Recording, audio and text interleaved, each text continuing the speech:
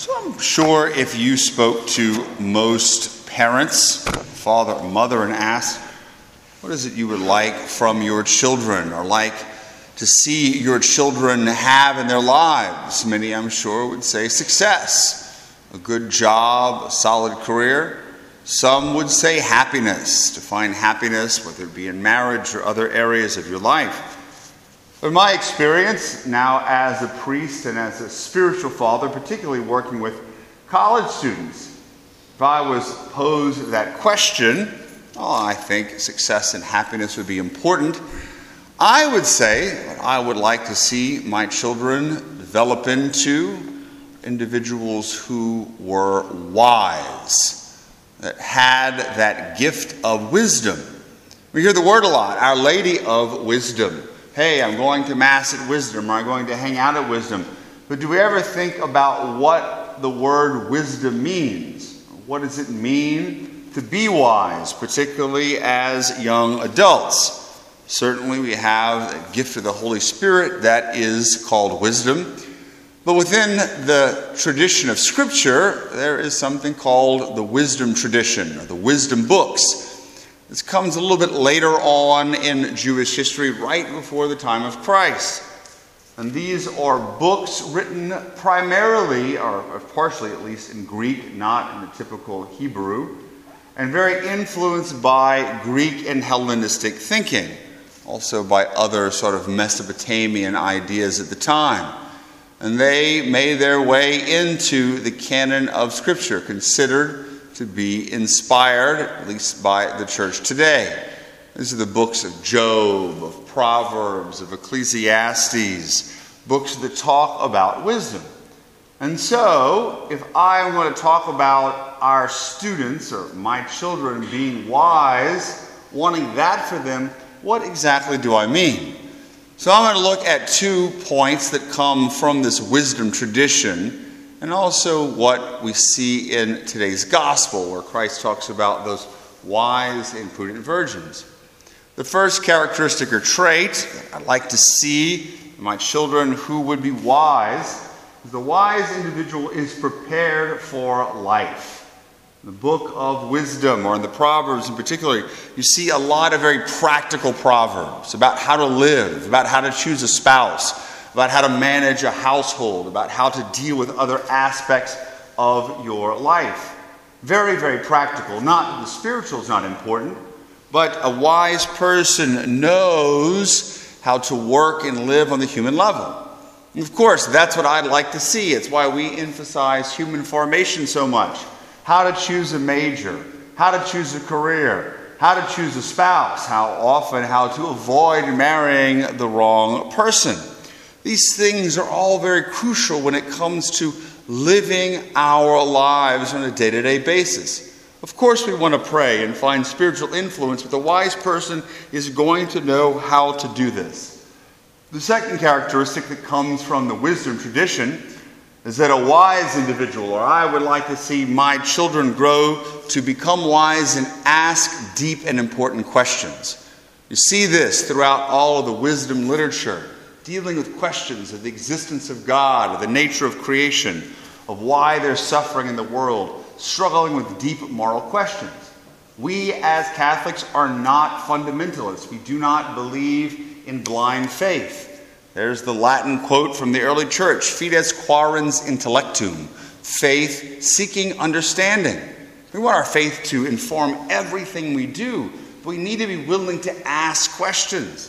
And it's a joy for me as a priest and a spiritual father to be able to address questions that students pose to me, that you pose to me. I have a lot of times questions about creation and evolution, and encouraging people to go look at the first few books of the Bible, Genesis 1 to 3, and to see there's not just one creation story, but 2 creation stories that come from different authors at different times, and in fact contradict each other seemingly. And we realize we're not there to read this as an historical document, but the purpose the authors had were to tell deeper truths about the goodness of creation and God's own goodness. When it comes to dealing with suffering, the whole book of Job really deals with that question. Why does God allow suffering? We often have to learn to struggle with this idea of why a good God allows his children to suffering. And of course, all kinds of questions that deal with morality and very complex moral issues. We want to ask those questions and to go and search for answers. It's so easy to say, well, I disagree with the scriptures on this, or I disagree with the church on this, without really coming to try to understand why the church teaches what she does and to be able to struggle with these deeper questions. And third and finally, if we look at what a wise person is, or what I hope a wise student would be, we see it in today's scripture. Not so much from the wisdom tradition, even though Christ would have been influenced by that. The wise person, or I desire, the wise student, to find and have an encounter with Jesus. And if he calls, to follow him in a radical way. Of course, this is not exactly what the parable is talking about, but we can take it and apply it to vocational discernment. The individuals who hear that call to follow Christ as a priest or consecrated or religious and are prepared to follow. Their lamps are lit. They have enough oil. And they're willing to say yes to Jesus. We've been very blessed in my time here to see over 50 young men and women respond to that call. Not everyone that have followed through, but they've gone to discern. And so we're going to be having 4 guys ordained to the priesthood next year. We have a number of young women this year willing to enter or feeling the call to enter to pursue a vocation to the religious life. This is a great sign of some wise individuals. Not that everybody's called, but that we can at least be open to the possibility that the Lord might be calling certain of us to follow him in that radical way. Those are the 3 points that I'd like to see, or I hope to see, in students as they graduate and move on in their life, to be able to exhibit that wisdom in their own lives. There's one last thing that I'd like to talk about that sort of applies to wisdom, I think in my life, but in a certain sense in all of our lives. The virgins in today's gospel were prepared when the bridegroom came because they had enough oil in their lamps. Last week, if you heard my homily, I talked a little bit about certain truths that people maybe don't know about priests. And one of them was that priests, just like everybody else, they worry about finances, about paying the bills, about providing financially for their children. I'm the same way as a priest, wanting to be able to pay the bills, to meet budget, to give the things necessary for a thriving campus ministry and parish. But the truth is, I've got to have enough oil to provide for the ministry, to keep the fires burning, to have students be prepared to move on in their lives and encounter Christ.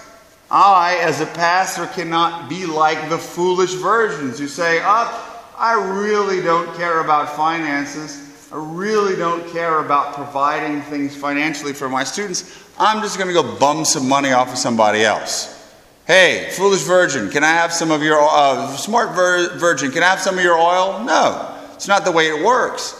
I've got to trust in the Lord, but take things into my own hand. And so, a big part of my own wisdom is learning to fundraise, to encourage people's generosity so we can continue the ministry and continue it growing.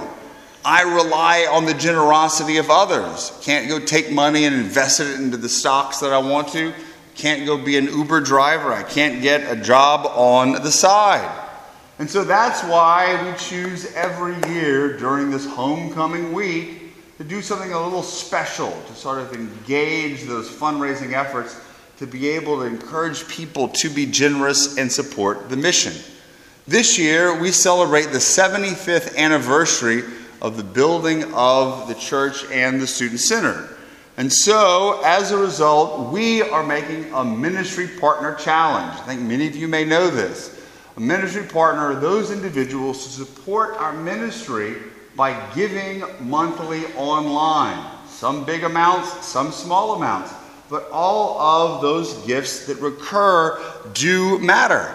And they're very prudent gifts, even though they may be small, because they help us to budget for the next year, knowing a certain amount is going to come in via the online gifts. We have over 200 people who do that now. So the challenge this week, during the course of Homecoming Week, is to have, in honor of the 75th anniversary of the chapel, 75 new or increased ministry partners.